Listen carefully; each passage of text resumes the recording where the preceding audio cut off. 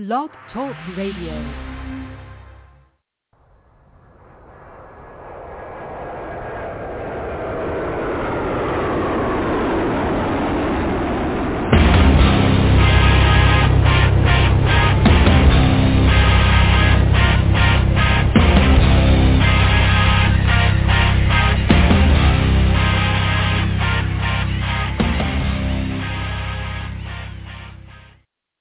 Happy Friday, everybody. Welcome to the Michael Cutler Hour. I am your host, Michael Cutler. It is Friday night. It is March 17th, 2023. I thank you for joining me. Hope all is well in your world. And boy, oh boy, we are off to the races.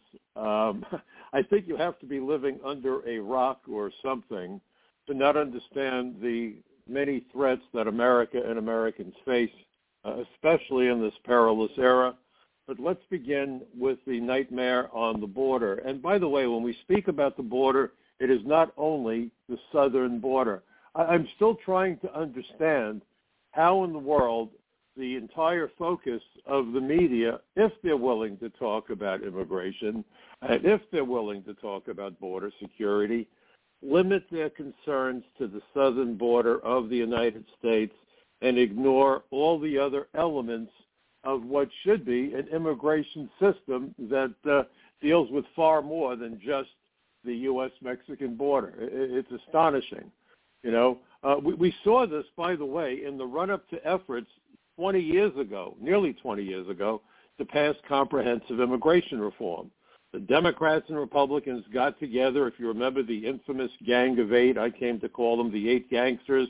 It included the late Senator John McCain, Lindsey Graham, Chuck Schumer, 8 characters who are globalists.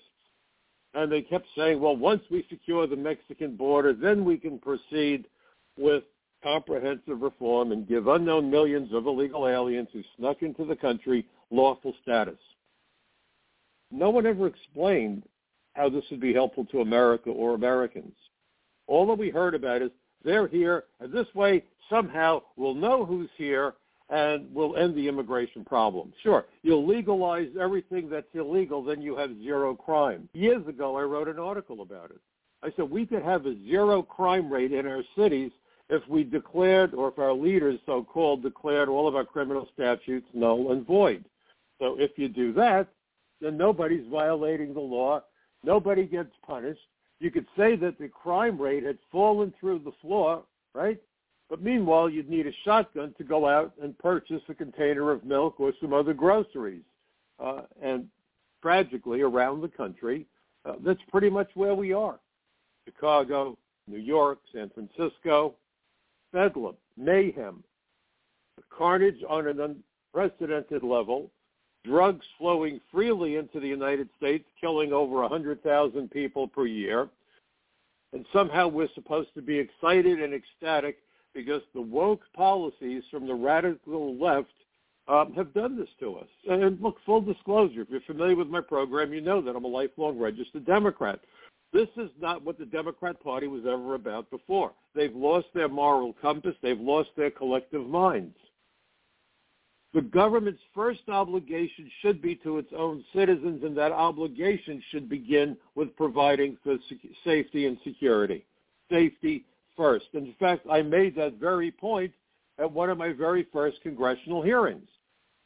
I said that most sensible people live their lives by that principle. If you can't provide a safe, wholesome environment for your children, it doesn't matter what expensive sneakers you purchase for them or where you take them on vacation. If you can't provide for their safety, there's a good chance that child welfare will take custody of your kids, because that is the primary responsibility of parents towards their children. That is also the primary responsibility of governments towards their citizens, to provide for the safety of their citizens. If you can't provide for the safety of your citizens, nothing else matters. And somehow we've been sold this bill of goods. Oh, my goodness, we have to legalize everybody, and once we get the border secure, so we're back to that again. And I've written about this. And you've had Democrats and Republicans, we're going to secure the border, but that's the first goal, and then we'll see what we can do. Really? And what border exactly are we talking about? Why are we only looking at the southern border when we know that increasing numbers of Border Patrol agents are being sent to the northern border because the northern border is in a state of chaos? And the thing that nobody really wants to talk about is how this administration's policies, in particular, are admitting, hundreds of thousands of aliens into the United States. What's the vetting process? I'd like to know, by the way, what the vetting process is for these so-called asylum seekers being admitted into the United States. That's what we're hearing. We are encountering them. We are processing them. What's the process? Why is nobody in Congress, why is nobody in the media questioning what is the process that you're using to, quote, process the asylum seekers who are entering really illegally? We're letting them in. We shouldn't be. It's a violation of law. It's a violation of the fundamental principles of the immigration system to provide for public health, public safety, national security, and the jobs and wages of Americans. And if you don't believe me, go to Title 8, United States Code Section 1182, because it enumerates the categories of aliens who are supposed to be excluded from the United States. There isn't a single word about race, religion, or ethnicity. This is about keeping out aliens who have criminal histories, aliens with dangerous communicable diseases, those who are severely mentally ill, those who are terrorists and spies and human rights violators and war criminals, fugitives from justice, and ultimately we work our way down to aliens who, if they work, would displace Americans and or drive down the wages of Americans who are similarly employed. We're not seeing that at all. What we're being told is that there are record numbers of encounters. I love that term. It sounds like a singles mixer, right? How many encounters are we having? So record numbers of encounters with illegal aliens on the southern border who are being processed and then permitted into the country. Why is nobody asking what the process is? Shortly after the terror attacks of 9/11, in fact, it was 6 months to the day after the attacks, to everyone's horror, it was discovered that two of the dead terrorists, Mohammed Atta and Marwan al-Shayhi, had been granted authorization to attend flight school, of all things, in the United States. This was 6 months after the attacks. By then, both of these pieces of garbage were dead, and everybody knew they were terrorists. And in fact, Mohammed Atta was the ringleader. And in fact, Mohammed Atta was in the cockpit of one of the airplanes that struck the World Trade Center, and Marwan al-Shayhi was in the cockpit of the other airplane that struck the other tower at the World Trade Center complex. I was called to testify at that hearing. And one of the issues that I raised in my testimony is the need to make certain that any alien who seeks an immigration benefit of any sort, permission to go to school, permission to get a green card, political asylum, you name it, should have to be carefully screened through databases, through DNA, whatever means possible, so that we don't allow people to wander around our country who pose a threat to our security. How difficult is that for anyone to understand? And what we also know is that on a routine basis, Customs and Border Protection legally admit tons of aliens each and every day into the United States. And before the Biden administration was sworn in, it was believed that roughly half of all illegal aliens in the United States did not run the borders, but were admitted through ports of entry and subsequently violated the terms of their admission. They overstayed their visas. That's the common situation. Oh, yeah, they overstayed. The bigger deal is maybe they committed crimes or maybe they took jobs they weren't authorized to take and so forth, okay? So this is a big deal. It's not a minor issue. Most of the terrorists who entered the United States, in point of fact, were able to enter the country by lying about their identities, getting visas by concealing material facts, and so forth. So I went to the Customs and Border Protection website not long ago, and here's something that's interesting. They posted this. On a typical day in fiscal year 2022, that's last year, CBP, that's Customs and Border Protection, processed, this is in one day, 868,867 passengers and pedestrians. Of those, 263,000 were incoming international air passengers and crew.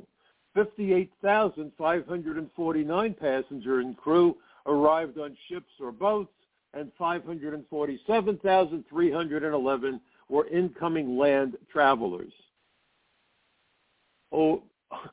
868,000, over 868,000 were legally admitted into the United States, or at least they were processed, and then they talked about how many people were denied entry, okay?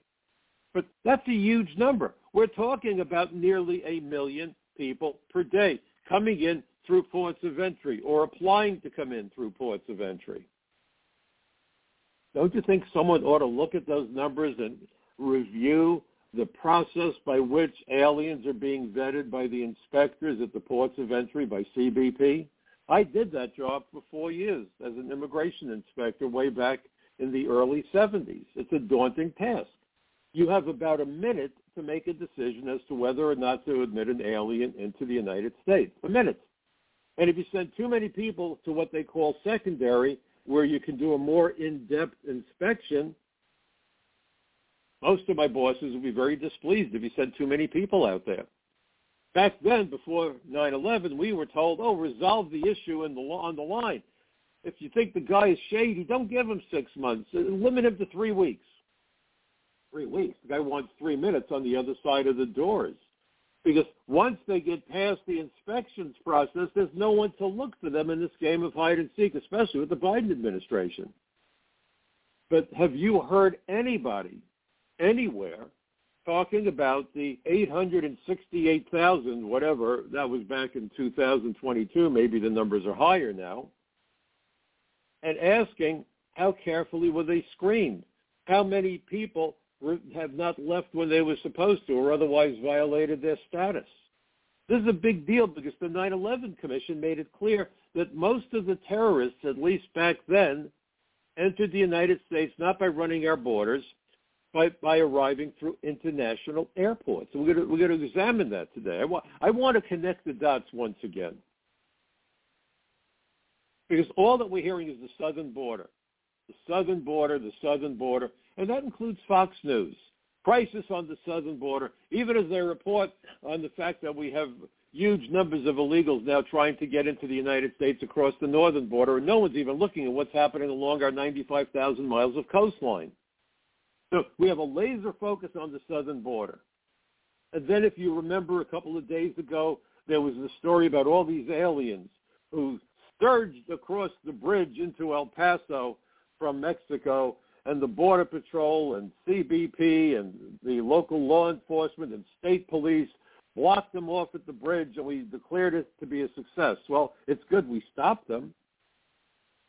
But the reports that I read said that those people that surged across the bridge had been given literature, probably by the drug cartels and human traffickers, generally one and the same these days, telling them that this was a special day, and if you could get across the bridge, you would be let in.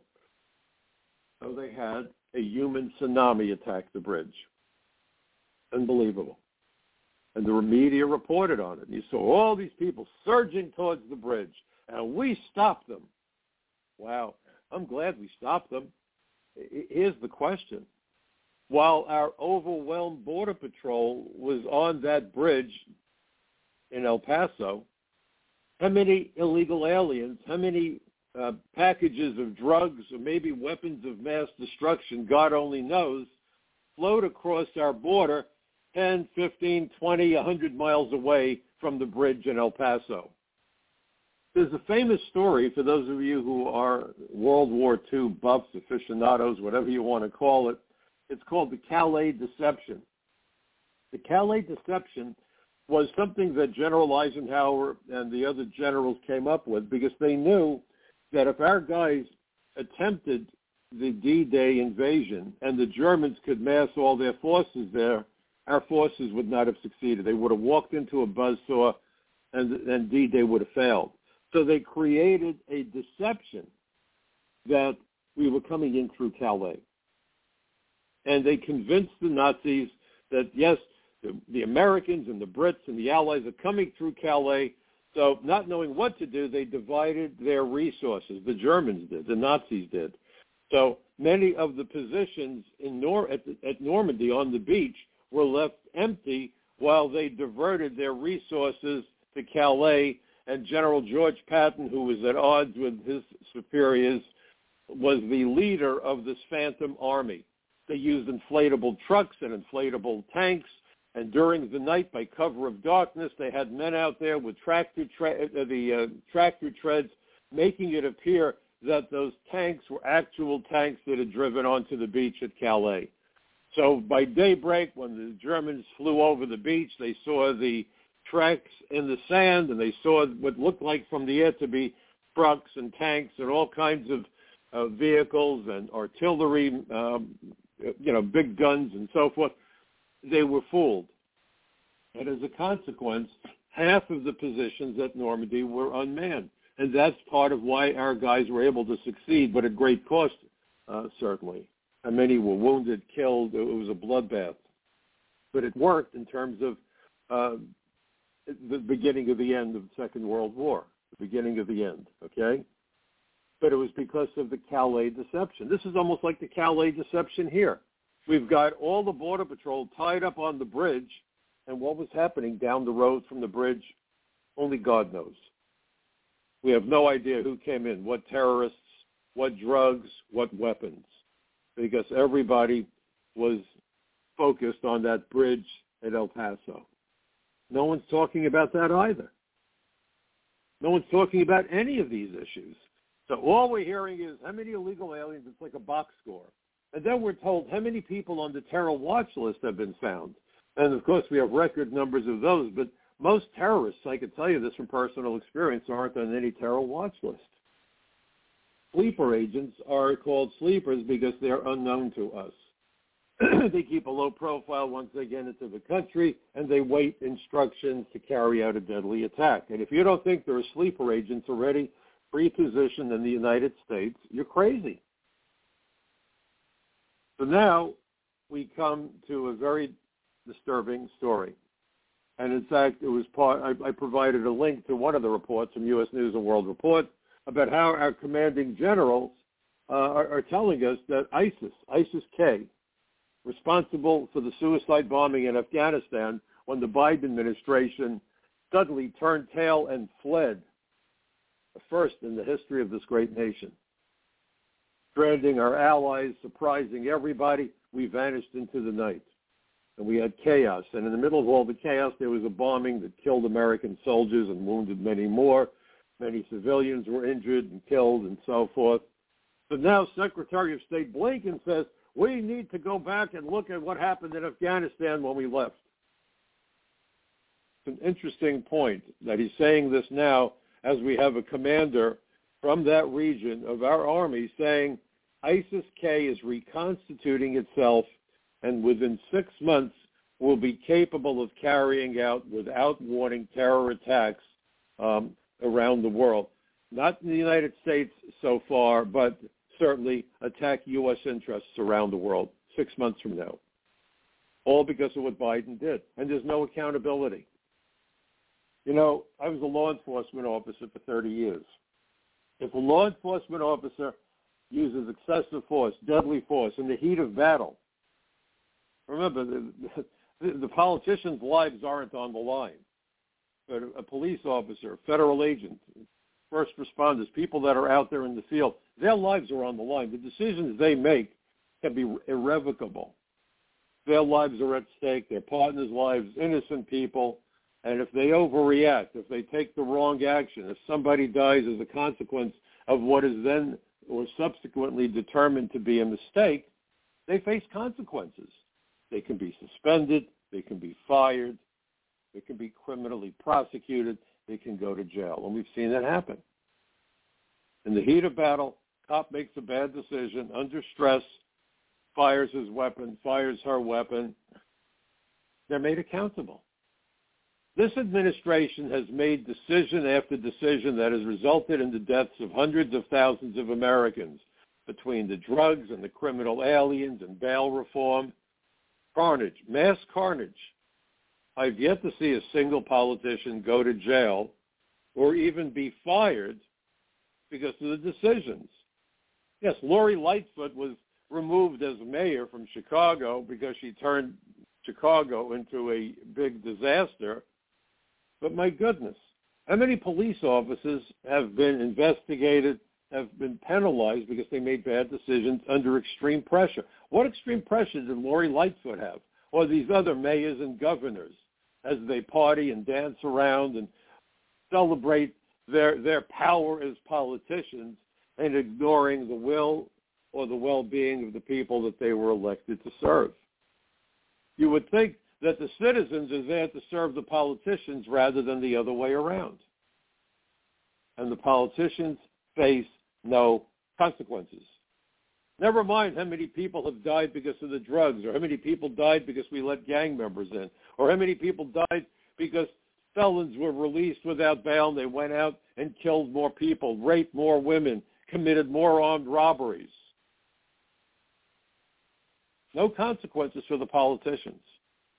I remember people dying because detainers lodged by immigration agents were ignored, and the criminals went out and killed people, and the sheriff who released them, or the mayors who ordered their release, whatever, no consequences. The only consequences were borne by the victims of the criminals that should never have been released in the first place. And now we're being told that the way we left Afghanistan has enabled ISIS-K to rebuild. Think of all of the American lives lost. Think of all the Americans who came home grievously wounded, ending the reign of terror by ISIS in Afghanistan. Well, just like Freddy Krueger, they're back. Thank you, Joe Biden and company. And Secretary of State Blinken is saying, yeah, maybe we ought to look at how this all happened. Really? Now? Now? Why? Could it be because he listened to that statement by that general who said that 6 months from now, ISIS will be in the position to carry out terrorist attacks? So Blinken says, oh boy, this could come back and haunt me, so I'm going to create a smoke screen so it looks like I'm trying to be responsible. Too little, too late, as far as I'm concerned, for all of this. We left behind an arsenal of weapons. We released thousands of known terrorists. We admitted people from Afghanistan without vetting them. I reported on this a couple of weeks ago that the FBI was given something in the order, I believe, I'm not looking at my notes right now, but it was, I believe, $11 million to look for the Afghanis that we admitted who may be connected to terrorism. They're here. We don't know where they are, but they're here. We don't know what they're doing, but whatever they're doing it here. And so now the FBI is asking for emergency funding so that they could look for them. And in the omnibus spending bill, this monstrosity of a bill that's running up our deficit and contributed to the banking disaster and everything else, $4 billion were allocated to deal with the southern border. Not to secure it, God forbid. Oh, no. But to provide housing and education and clothing and God knows what else. But the money isn't going to go to the aliens or the migrants, as the media likes to call them. It's going to go to the non-government organizations that laughably are referred to as nonprofits. They get hundreds of millions of dollars in contracts, but they're nonprofits. Wow. Nonprofit, my backside. So this is a massive spending program to reward the companies that undoubtedly will make campaign contributions. So the money goes round and round. We have millions of illegal aliens in the country impacting the environment, impacting critical infrastructure, impacting criminal justice, impacting education and health care, and impacting public safety and national security. And at the same time, the Biden administration wants to eliminate gas stoves and gas water heaters. We've got to clean up the environment. We're supposed to use only clean electricity, never mind how we generate the electricity. But if you keep bringing more people into the country, they all need water, they all need sewage, they all need electricity. So we've let in God knows how many millions, and now the Democrat Party is proposing comprehensive immigration reform.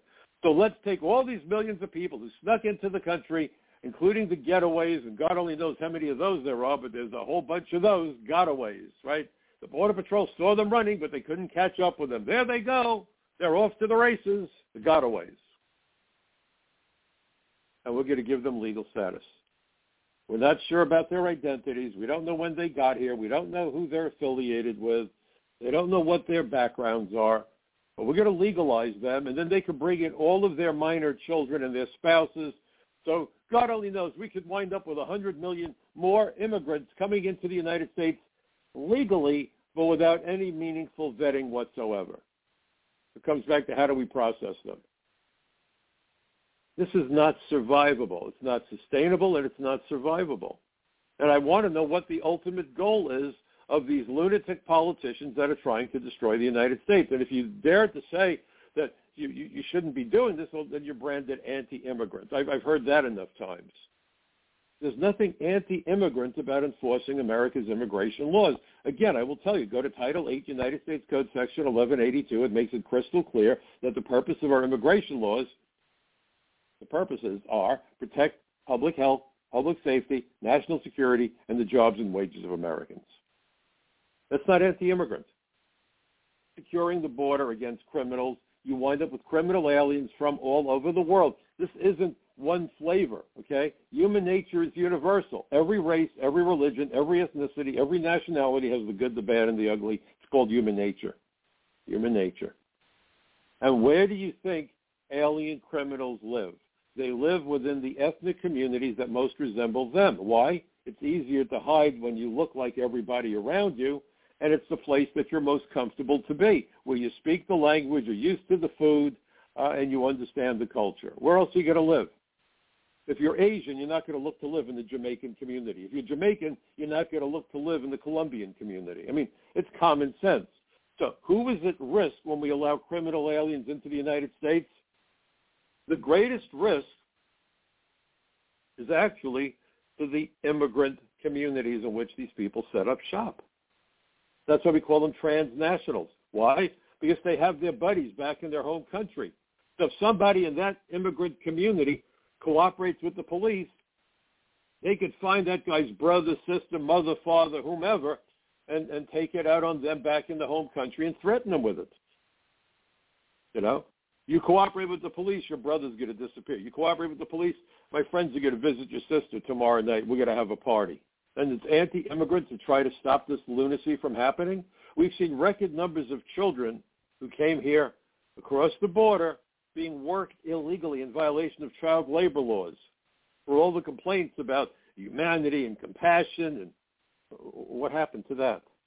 What happened to that? What in the world are we doing? This is an organized invasion of the United States, and that's the reason that I don't refer to these aliens as migrants. If they don't want to use the word alien, because God forbid it's accurate, this nonsense started with Jimmy Carter, then let's call them what they are. These so-called migrants are clients. They are clients of immigration law firms. They are clients of the NGOs. Everyone's making money off this. That's why they allocated $4 billion. $4 billion. To do what? To circulate the money within this business model, if you will.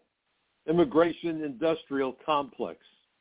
So you have the lawyers and you have the NGOs, the nonprofits, unbelievable nonprofit. Everyone is feeding at the trough, and who's losing? America and Americans are losing. And that's why I no longer talk about America first, because that's nonsense. America first means we take care of the banks, we take care of the car companies that got the bailouts, and then they built their factories in China. That's America first, so they can slap an American flag. Oh, yes, we used American components, so there's an American flag. Yeah, okay, sure thing. Lots of luck. No, I want to see a policy of Americans first. We, the people, the American citizens first. That makes sense. That goes along with Abraham Lincoln's aspirational view of America, a country of the people, by the people, and for the people. This nonsense of America first is all about corporate America that got us into this disaster in the first place, because they've been bribing the politicians from both parties. And it's interesting that Bernie Sanders was on with Bill Maher a couple of weeks ago, and he talked about something that I've been talking about for quite some time, and it was the Supreme Court decision called Citizens United, which meant that essentially unlimited amounts of money could be pumped into political campaigns. The Democrat Party was originally the party that was strongest on border security and immigration law enforcement to protect the jobs and wages of Americans who used to be their constituents. Used to be. Bernie Sanders made that point. He said if you go back to the days of John F. Kennedy and you asked what party represented the average working American, almost everybody would have said the Democrats. He said, not anymore. They're taking money from the same people that the Republicans are taking money from, and the people that are giving them the money want open borders and cheap labor and the ability to move money around. Do you realize what would happen if the drug money was pulled out of the economy? Do you realize how much of the billions and billions of dollars, maybe it's trillions of dollars from the drug trade are laundered through Wall Street banking and real estate? They count on that money. And we're expecting Mexico to help us? For Mexico, the money wired back to Mexico is their second largest form of revenue. Maybe it's their first largest if you go beyond the visible money, the wired money. Money gets smuggled and moved across borders or being converted to gold or other precious materials. So I would argue that the number one source of revenue for the Mexican economy is the money being pumped into Mexico from the United States and a couple of other countries. That's where the money's coming from. So do you really think that the president of Mexico wants to cut off his number one source of revenue and piss off the drug cartels, which would probably put a bullseye on him overnight? And we're going to depend on Mexico to help us solve our problem that undermines public health, national security, public safety, and the jobs and wages of American workers? Are you serious? Believe me, it is not in Mexico's interests to help us. It really isn't. They're making out like bandits, literally, between the drug trade and the remittances being wired home by their workers here in this country. They have no real interest in working with us. And to think otherwise is nonsense. This is a serious problem. And we're being told that ISIS will be ready to carry out attacks beginning in 6 months. Let me go into some of the stuff that was in the 9/11 Commission report. I provided testimony to the commission. I testified before so many hearings. And what I find particularly frustrating, at least for me, is that I went to Washington, I participated in the hearings, I gave testimony to the 9/11 Commission, and I'm trying to figure out why I bothered. Because if you look at what the Biden administration has been doing, it runs 180 degrees in opposition to the findings and recommendations of the 9/11 Commission. There was also another report that goes along with the 9/11 Commission report. It's called 9/11 and Terrorist Travel. And this was an official government report that was authored by the federal agents and attorneys who were assigned to the 9/11 Commission. It was actually published by the U.S. Government Printing Office. So this is an official report. It's not like a supermarket tabloid. So let's start out with the preface of the 9/11 Commission staff report on terrorist travel. And I want you to think very carefully about how this starts out. And I know I've quoted this before, but it's important to think about it today as we're being told that ISIS is 6 months away from being operationally prepared to do what they want to do. Now, they're saying that in this country. I'm not so sure, to be honest with you. This is the stuff that keeps me awake at night. I lived through 9/11 here in New York over 20 years ago. So here's the beginning statement to the preface. This explains why they did this extra report. It says this: it is perhaps obvious to state that terrorists cannot plan and carry out attacks in the United States if they're unable to enter the country. Yet prior to September 11, while there were efforts to enhance border security, no agency of the U.S. government thought of border security as a tool in the counterterrorism arsenal. Indeed, even after 19 hijackers demonstrated the relative ease of obtaining a U.S. visa and gaining admission into the United States, border security still is not considered a cornerstone of national security policy. We believe, for reasons we discuss in the following pages, that it must be made one. Now, who in the world has been running the agencies if they couldn't figure out that border security is national security? Where do we get these so-called leaders from? There's a lot of villages missing their idiots, apparently. But this is the 9/11 Commission staff report. And notice, they didn't say running the border. That's not to say that they don't want someone to say, oh, Cutler doesn't think we should secure the border. We have to secure the border against illegal entry. All right, let's be very clear. I was on a radio show the other day, and the host said, Mike, you made it sound like you didn't think that the Mexican border was a big deal. I said, no, it's a huge deal. It's a huge deal because, in point of fact, there was a hearing back in 2018 about Iran operating in Latin America, stating that Hezbollah, which has its origins in Lebanon, but Hezbollah is a terrorist organization that is funded and controlled by Iran, which is on the precipice of getting a nuclear weapon, apparently, by the way.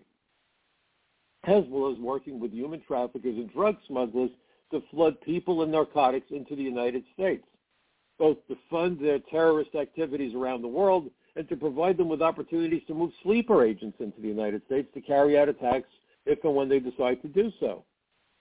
And then you've got to look at the tri-border region of Brazil, where Brazil abuts with Argentina and Paraguay, because there are terror training camps in that region being run by Hamas, Hezbollah, probably ISIS, and Al-Qaeda in our hemisphere.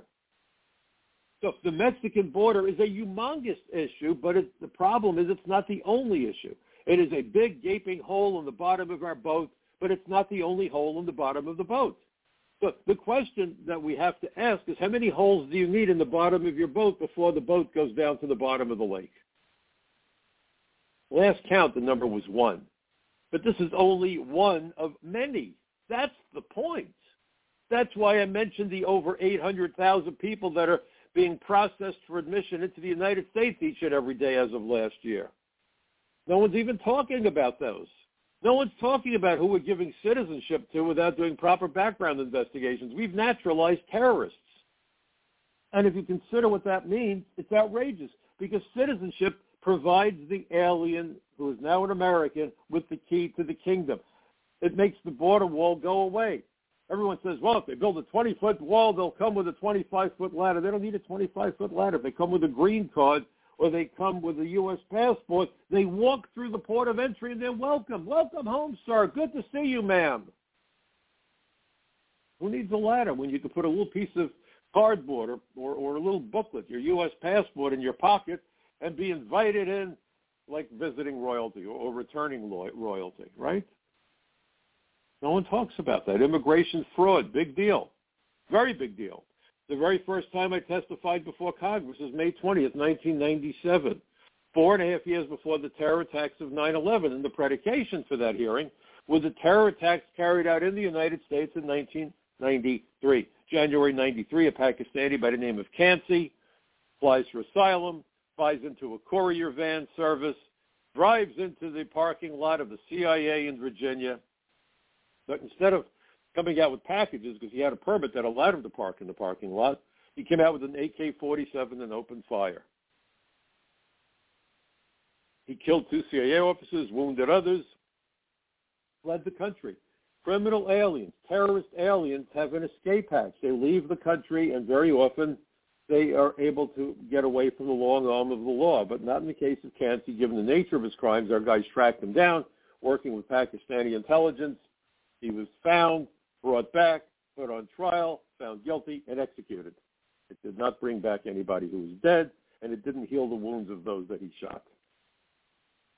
1 month later, we have the bombing at the World Trade Center. 6 dead, over 1,000 injured, $500 million in damages. They almost brought the tower down sideways, which might have cost hundreds of thousands of people their lives. Every single participant in that attack was a citizen of a Middle Eastern country who, in one way or another, gamed the immigration system and committed immigration fraud. When was the last time you heard anything about immigration fraud? You have the Democrat Party saying we need to have comprehensive immigration reform. An open invitation to fraud. In fact, some of the people that were involved in the 93 attack at the Trade Center got amnesty through the Reagan amnesty program, claiming to be agricultural workers and so forth. Mahmoud Abu Alima claimed he picked beans in Florida, right? Closest he ever came to a farm was when he drove his cab in New York past Central Park. So we know how they attacked us the last time, and they're gearing up again. And this administration made it possible for this to, God forbid, happen. So don't you think that every politician should be required to read the 9/11 Commission report? Don't you think every politician should be required to read the 9/11 Commission staff report on terrorist travel? Don't you think that every official, every administrator, every manager in federal law enforcement should be compelled to read the entire reports so they understand the playbook? That was the point to the 9/11 Commission. This wasn't just some historic document. Gee, I'm curious what happened. Oh, all right, let's figure it out. No, this was a how to protect America. When an airplane crashes, the FAA comes out, the NTSB comes out, and they conduct an investigation. It's not an exercise in academia. They prepare a report to address the failures that led to a fatal plane accident so that it doesn't happen again. When Space Shuttle Challenger blew up, there was a commission that studied it to modify the space shuttle so it wouldn't happen again. They found that it was the O-rings had gotten brittle in the cold weather, so they changed the design of the O-rings. For what purpose? So that we wouldn't lose another space shuttle. When Columbia disintegrated as it re-entered the atmosphere, there was another commission. What was the purpose of the commission? To find out what went wrong to modify the space shuttle so it wouldn't happen again. The purpose of the 9/11 Commission report was to identify as many vulnerabilities as possible so that we could eliminate the vulnerabilities within reason so that we wouldn't get attacked again. Isn't that rational? Isn't that what you would expect? My father used to say to me, Mike, there's no mistakes in life, only lessons, provided you learn from what goes wrong. He said, you make a mistake, there's a consequence, consider that a lesson. But if you continue to make the same mistake get the same outcome, that's unforgivable. You know, insanity is doing the same thing the same way and expecting a different result. We're being warned that ISIS is reconstituting itself on the United States of America. Why are we not requiring our politicians to study the 9/11 Commission report? Dust the damn thing off and figure out where we're vulnerable and address the vulnerabilities so more Americans don't die. Of course, if God forbid there's another attack, no politician is going to go to jail. Hundreds of thousands of Americans are dead because we failed to prevent the flow of drugs and we've failed to convince Americans to stop taking drugs. We haven't done anything about that. And for the politicians, it's just another day. And for the people that move the drug money around, it's more wealth in their pockets. And when the banks screw up, they're protected. Everybody's protected except the poor schmuck who's walking home from work late at night or coming home from school who gets raped, mugged, stabbed, robbed, shot, whatever. Oh, they pay the price. But the crooked politician who put the criminals back out on the street, la-di-da, another day, who cares, collateral damage. Got to stop. We've been warned. ISIS is gearing up. They are reconstituting themselves largely because of what this administration did when we turned tail and ran like cowards out of Afghanistan. It wasn't our military that turned tail. It was Joe Biden who turned tail because he gave the damn orders. You know, Harry Truman was right when he said that the buck stops here, and that sign sat on the desk in the Oval Office. This is an unprecedented disaster. And the consequence is that we are now vulnerable and we could face another attack. So don't you think it should be a requirement for every one of our leaders to read the 9/11 Commission report, to figure out what went wrong then, to make sure we don't let history repeat itself again? Isn't that rational? Isn't that logical? Isn't that reasonable?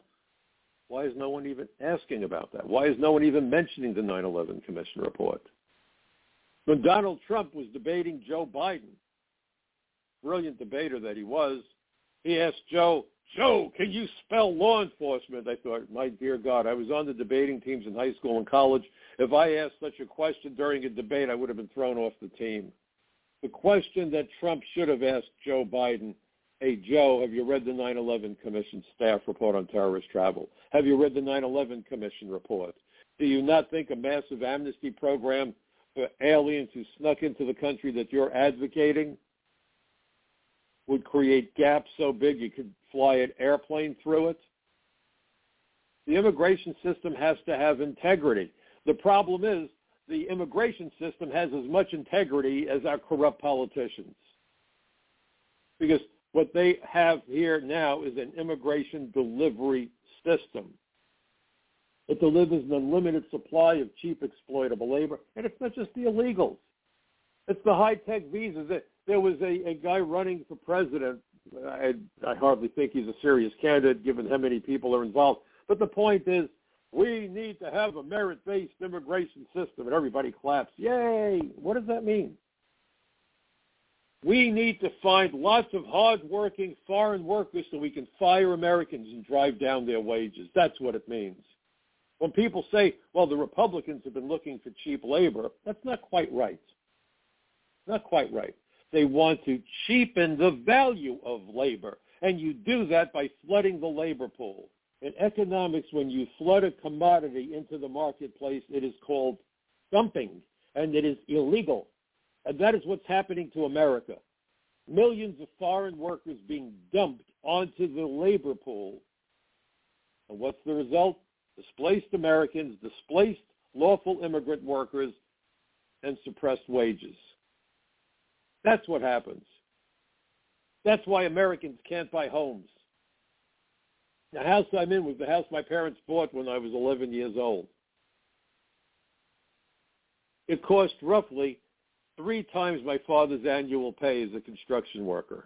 He was a tradesman, a plumber. Today, the average construction worker would need to spend between 10 and 12 times his annual pay to buy this very same house. How do you do that? And the answer is you can't. And that's why housing is increasingly going out of reach of the average American. That's why you have kids still living at home. The middle class is shot. This is by design. Alan Greenspan had said when he testified for Chuck Schumer back on April the 30th, 2009 at a hearing on comprehensive immigration reform, he said, we need to do exactly what Bill Gates wants. Isn't that great? Bill Gates can place his order like he's in a restaurant and they deliver what he wants. We need to do what Bill Gates wants, and that's to give us an unlimited supply of H-1B high-tech visas, because by doing that, you could get American workers to lose a big part of that wage premium. Think of that, lose the wage premium, and then you greatly reduce inequality in wages between Americans with skills and those with lesser skills. So in other words, if you can make Americans compete with third world workers, they're going to have to settle for third world wages and working conditions, turning America into a third world country. We're almost there. We're getting there. We're getting there. And then you eliminate the middle class, so the working poor will no longer have anyone to be envious of. This is by design. And it's both political parties that have done this, because both political parties, as Bernie Sanders pointed out, are taking money from the very same people. And the people that are providing the money, they are driven by greed. Most people are happy if they can buy a small house, go on vacation, buy a car, and amazingly fill the gas tank. That's what they want. Be able to send their kids to school, be able to live their lives in peace. That's the new American, downsized American dream, and it's not being realized for many Americans. Housing is out of reach. Cars are out of reach. Everything is out of reach because of rampant inflation brought about by the policies of this administration and, quite frankly, by the Republicans also. This has been a disaster for the average American, and we're weakening our country at a time when China is on the ascendancy and makes no bones about it. Their goal is to take over the world. And if they take over the world, it will not be good for America. They hate us. They are authoritarians, and there is no morality to the way they lead. They run concentration camps. There's no such thing as civil liberties in China. Playing footsie. And who do we hold accountable? Well, you could point to one administration after the other, both parties, but no one's going to hold them accountable because they are the ruling elite. They get to do what they want. That's why they come to Washington with a couple of bucks in their pocket. By the time they leave, they're multimillionaires. These are the ruling elite, and it's both political parties. Make no mistake about it. And we, the people, are paying the price. And now America's national security is on the line. And what are we going to do about it? What in the world are we going to do about it as we're witnessing the ascendancy not only of China, but Iran with their nuclear weapons, and the fact that ISIS is being reconstituted in Afghanistan because of the circumstances under which we left? And the 9/11 Commission report is crystal clear about this. So let's look at a couple of other quick things here before we run out of time.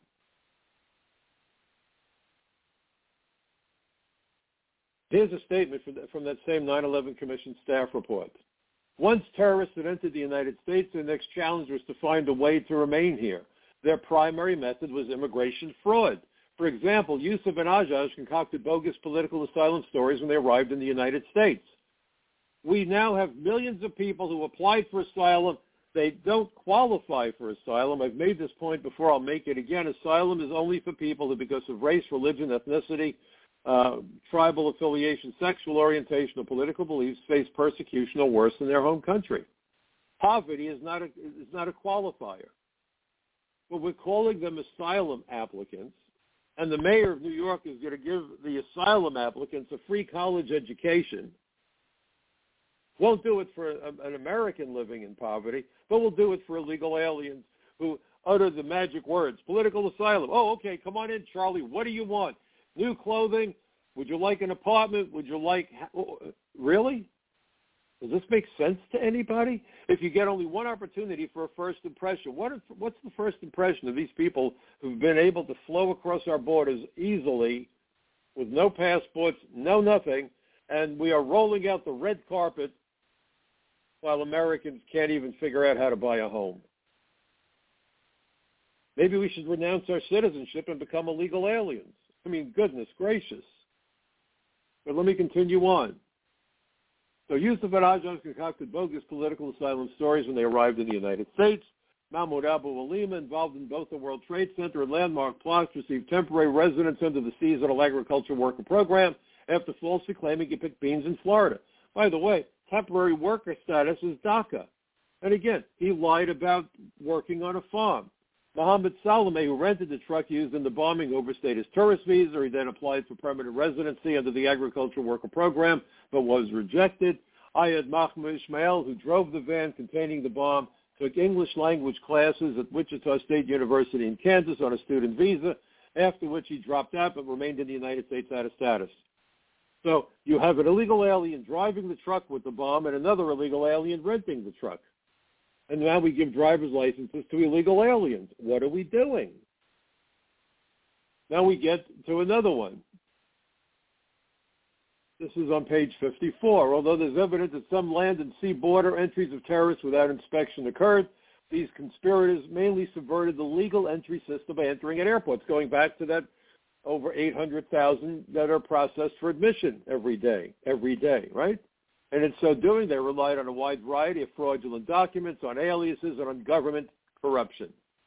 Because terrorist operations were not suicide missions in the early to mid-1990s, once in the United States, terrorists and their supporters tried to get legal immigration status that would permit them to remain here, primarily by committing serial or repeated immigration fraud, by claiming political asylum.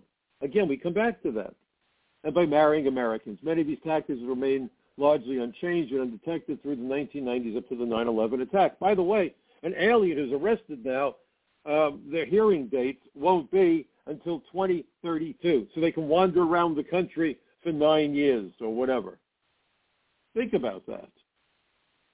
And think of this statement, again, from that report. Less abuse of the immigration system and a lack of interior immigration enforcement. That goes well beyond the southern border, interior enforcement. I've been harping on this forever. A lack of interior immigration enforcement. We're unwittingly working together to support terrorist activity. Okay? Then they have here exploring the link between human smugglers and terrorists. In July 2001, the CIA warned of a possible link between human smugglers and terrorist groups, including Hamas, Hezbollah, and the Egyptian Islamic Jihad. Okay? Indeed, there's evidence to suggest that since 1999, human smugglers have facilitated the travel of terrorists associated with more than a dozen extremist groups. With their global reach and connection to fraudulent document vendors and corrupt government officials, Human smugglers clearly have the, quote, credentials necessary to aid terrorist travel. And finally, page 98, terrorists in the 1990s, as well as the September 11th hijackers, needed to find a way to stay in or embed themselves in the United States if their operational plans were to come to fruition. As already discussed, this could be accomplished legally by marrying an American citizen, achieving temporary worker status. Again, I remind you, that's DACA, folks, right? Temporary status, or applying for asylum. Here we go again. And they've overwhelmed the asylum system so that it's fried. That's what Biden did intentionally. That's what this administration and the Democrats are doing. And when there was a hearing on the border where the chief of the Border Patrol contradicted Mayorkas and said, we do not have operational control, where were the Democrats? What was their reaction? There was none because they refused to attend the hearing. The purpose for hearings is to gather the facts so that our leaders can make proper decisions based on information provided by the experts. I've testified before something like 16 or 17 hearings in Washington. And generally, both parties are there. They may not agree with you, but they need to hear the perspectives of everybody from every side to gather the evidence, gather the information to make sound policy decisions. The Democrats were missing in action. Why? It wasn't one or two. No Democrat attended a field hearing about the crisis on the border, and Biden called it a political stunt. A political stunt? To listen to the testimony of the chief of the U.S. Border Patrol is a political stunt? It's unbelievable. So it goes on and says, as already discussed, this can be accomplished legally by marrying an American citizen, achieving temporary worker status, or applying for asylum after entering. Now listen to this carefully. In many cases, the act of filing for an immigration benefit sufficed to permit the alien to remain in the country until the petition was adjudicated. Today, folks, we're talking about maybe 10 years in some cases. 10 years to wander around the country without any concerns about immigration. Because if you find somebody who has a hearing date months from now or years from now, what action are you going to take? He's waiting to go to court. He may not show up, and there's no one that's going to look for them. That's why any administration coming in 2024 needs to beef up ICE. By goodness, they're talking about 87,000 IRS agents. We need 87,000 ICE agents and other resources, okay? But that's the key, not Border Patrol at this point as much as ICE. The act of filing for an immigration benefit sufficed to permit the alien to remain in the country until the petition was adjudicated. Now listen to this. Terrorists were free to conduct surveillance, coordinate operations, obtain and receive funding, go to school and learn English, make contacts in the United States, acquire necessary materials, and execute an attack.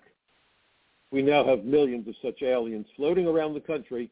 Who among them are terrorists? Well, if, let's say, 5 million aliens were admitted and 1% are terrorists, you do the math and realize what just 19 terrorists did to us on 9/11. And no one's jumping up and down, and no one's talking about the 9/11 Commission report. That report must be made required reading for every one of our politicians on every level so that they understand that the decisions they make could cost us another terror attack, and God forbid, I don't even know how many people might die.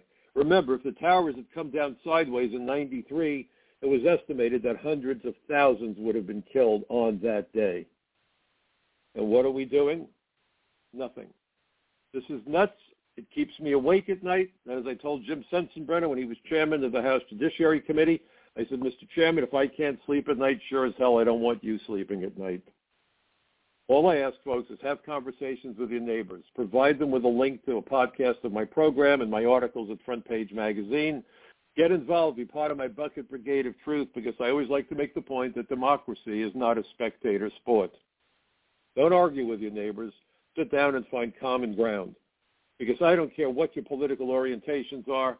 As Americans, there's far more that unites us than divides us. And we need to be united now as never before. Thank you for listening. I hope you have a great weekend. See you next week, right here on the Michael Cutler Hour. Good night.